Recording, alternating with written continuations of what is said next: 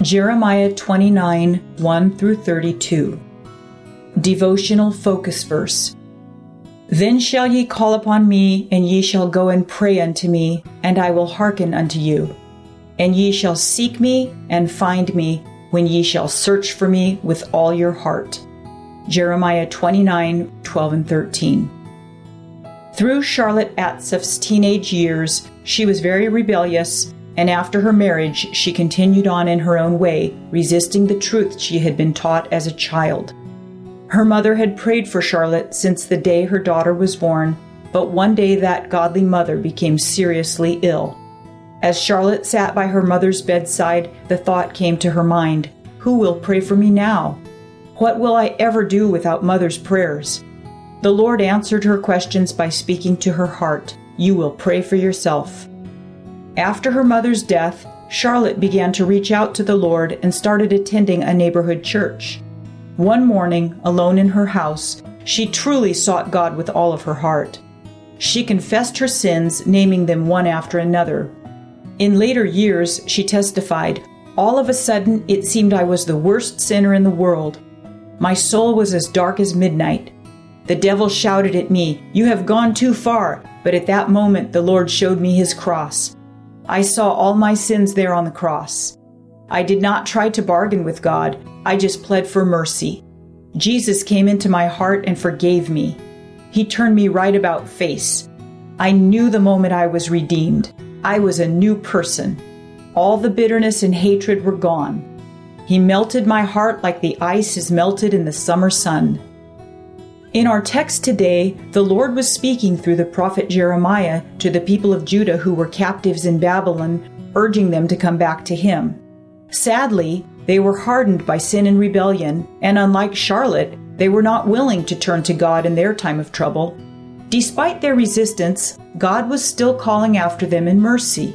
He was waiting for them to turn to him and promised that if they would just pray, he would hearken.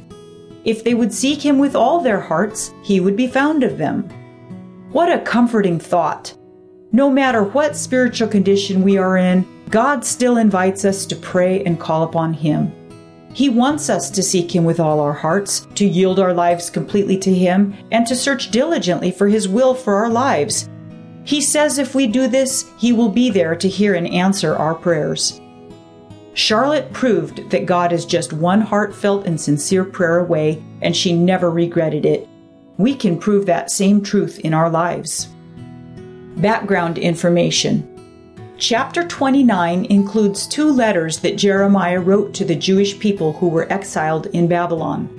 There is also a reference to a letter written by the false prophet Shemaiah to the temple priests. Correspondence was not difficult at this time, as diplomatic missions were carried on between Jerusalem and Babylon. Jeremiah also had friends in high places of Judah's government, which enabled him to keep in contact with the exiles. The first letter in this chapter was sent with Elasah, the son of Shaphan, a brother to Ahikam mentioned in chapter 26, and Gemariah, son of Hilkiah, perhaps the high priest in the time of Josiah. The people who had been relocated to Babylon were restless and wishing to return to Judah. They were influenced by false prophets among them who were saying the captivity would be short. Jeremiah told them the captivity would be for 70 years. He encouraged them to be law-abiding, humble people and to build homes and plant gardens. The exiles were not treated as slaves in Babylon.